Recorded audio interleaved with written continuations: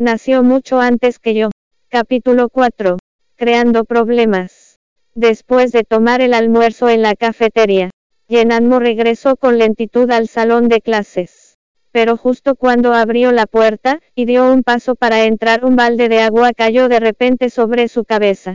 Al instante, cada mínima parte de su cuerpo se enfrió. No había muchas personas en el salón. Solo estaban Dingen y sus amigos, que vieron a Yenanmo parada ahí como un pollo mojado, mientras se reían a carcajadas. La ropa de Yenanmo estaba mojada por completo, y se adhería a cada centímetro de su piel helada. El frío la invadió y comenzó a temblar un poco. Yenanmo entonces apretó sus puños, levantó la cabeza, y miró a Dingen con ira. ¡Oh Dios! Mira, Dingen. La chica buena parece enfadada. Esta burla se sintió como una aguja clavándose en el corazón de Yenanmo. Ja, ja, ja. Date prisa y mírala. Es graciosísima. Cada palabra grotesca y desagradable perforó los oídos de Yenanmo. Pero el que no quisiera pelear no significaba que fuera una cobarde. Simplemente no quería crearle problemas al tío 7. Pero esta vez no pudo soportarlo más. Yenanmo tomó una regla larga de un escritorio. Se dirigió a zancadas hacia Ding-san, y le dio un feroz golpe en la cara. Luego la levantó en alto, y la golpeó contra su cuerpo, sin mostrar ninguna piedad. ¡Ah! ¡Duele! Dingen no lo esperaba de Yenanmo. Te has vuelto loca, Yenanmo. Dingen trató de quitarle la regla, pero justo cuando ella volteó su cara, sonó un fuerte paf. La regla cayó ferozmente contra su cara. De principio a fin, los ojos de Yenanmo no parpadearon ni una vez. Dingen sostenía su mejilla sin decir nada. Sus rodillas se debilitaron, y se arrodilló en el suelo, incapaz de detener sus lágrimas. Las chicas a su lado estaban aterrorizadas, y se apresuraron a llamar al maestro. Yenanmo se quedó paralizada. Parecía que se había metido en problemas. Yenanmo, golpeaste a Dingen. La desfiguraste. La chica que tenía la relación más cercana con Dingen agarró la regla de Yenanmo, y mientras ésta se quedaba ahí paralizada, comenzó a picarle el estómago con ella mientras la empujaba. Ella es hija única de la familia Din. Estás acabada, Yenanmo. El odio de Dingen se acumuló en su interior. Tomó la regla, reunió toda su fuerza, y trató de golpear a Yenanmo en la cara. ¡Paf! Para sorpresa de todos, la regla cayó sobre la espalda de Suzy, quien abrazó a Yenanmo, y bloqueó la venganza de Dingen con su cuerpo. La mente de Yenanmo se quedó en blanco. Su mirada se volvió vacía, mientras veía los ojos preocupados de Suzy. Además de su tío 7.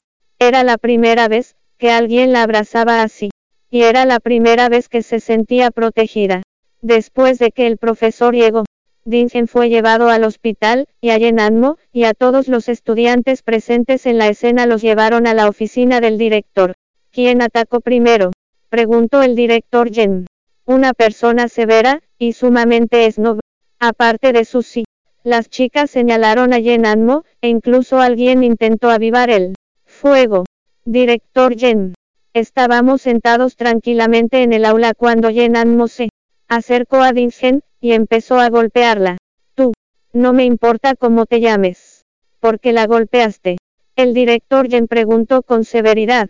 Vagamente recordó que esa chica tenía buenas notas, pero que no era de alta cuna, ni contaba con un fuerte respaldo. Yenanmo levantó su pequeña y terca cara y miró al director Yen, sin decir una palabra. Sus ojos se llenaron de ira, pero no puso ninguna excusa, porque entendía cómo era el director Yen. ¿Qué pasa con tu mirada? El director Yen perdió los estribos de repente. Puedo testificar que Dingen atacó primero. Suzy se adelantó de repente cuando vio la situación. Suzy, no tienes derecho a hablar. Vete a la clase. El director Yen nunca había visto una mirada como la que Yenanmo le dirigía. Ni siquiera los vándalos de la escuela se atrevían a mirarlo de esa manera. Además, y más importante aún, Yenanmo no tenía ningún estatus. Esto lo hizo enojar más, porque lo hizo sentir como si le hubiera faltado al respeto. Tú, el director Yen señaló directamente a la nariz de Yenanmo. Dile a tu tutor que venga a verme ahora mismo. De inmediato. Cuando escuchó esto, Yenanmo se puso a sudar frío. ¿Cómo podría ella llamar a su tutor? Hsieng era la figura influyente más misteriosa de la ciudad. Yenanmo estaba muy consciente de que ese hombre nunca debería hacer una aparición por su culpa.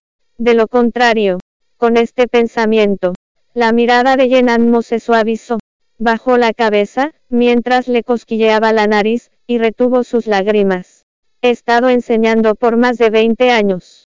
Pero esta es la primera vez que un estudiante se atreve a mirarme así. El director sintió satisfacción al ver que Yenanmo se debilitaba al mencionar a su tutor. El solicitar a su tutor era siempre la debilidad de un alumno. Si tu tutor no viene hoy, te quedarás aquí, y si no viene antes de que la hora de salida, entonces prepárate para quedarte aquí toda la noche, dijo el director Yen mientras acercaba su teléfono a Yenanmo. La ropa de Yenanmo aún estaba mojada y ella estaba de pie contra la helada pared, por lo que no pudo evitar temblar. Pero mantuvo su decisión, y se negó a hacer la llamada telefónica. El tiempo pasó. El cuerpo de Yenanmo estaba empapado, y con frío y ella luchaba por soportarlo. Su cabeza estaba mareada, y su cuerpo muy débil. Se mordió el labio. No importaba lo que pasara. Tenía que resistir. Dentro de la villa Hsieng se sentó en el sofá, hojeando una revista. La comida preparada por la señora Liu ya estaba en la mesa. Pero Yenanmo no llegaba a casa todavía. Llama y mira dónde está sin levantar la cabeza, ni mencionar un nombre. Habló con calma sin ninguna expresión particular en su cara. El mayordomo Liu entendió y llamó al conductor encargado de recoger a Yenanmo. Pero la respuesta que obtuvo fue que el conductor tampoco sabía por qué no había visto a la señorita. Prepara el coche, dijo Hsieng. Al parecer iría personalmente a la escuela a recoger a Yenanmo. Sin embargo, al acercarse a la escuela, notó que las puertas de la escuela estaban cerradas. Esto significaba que los profesores y los estudiantes se habían ido. Pero Yenanmo no parecía estar en ningún lugar. Una mirada de desagrado pasó por los ojos de Hsieng, ocultando su preocupación.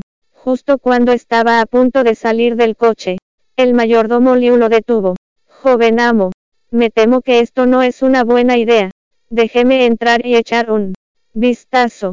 La expresión de Hsieng se volvió dura y levantando las cejas, dijo con tono frío: Señor Liu, te estás volviendo demasiado controlador. Descarga la app Miniread para seguir leyendo novela. Nació mucho antes que yo.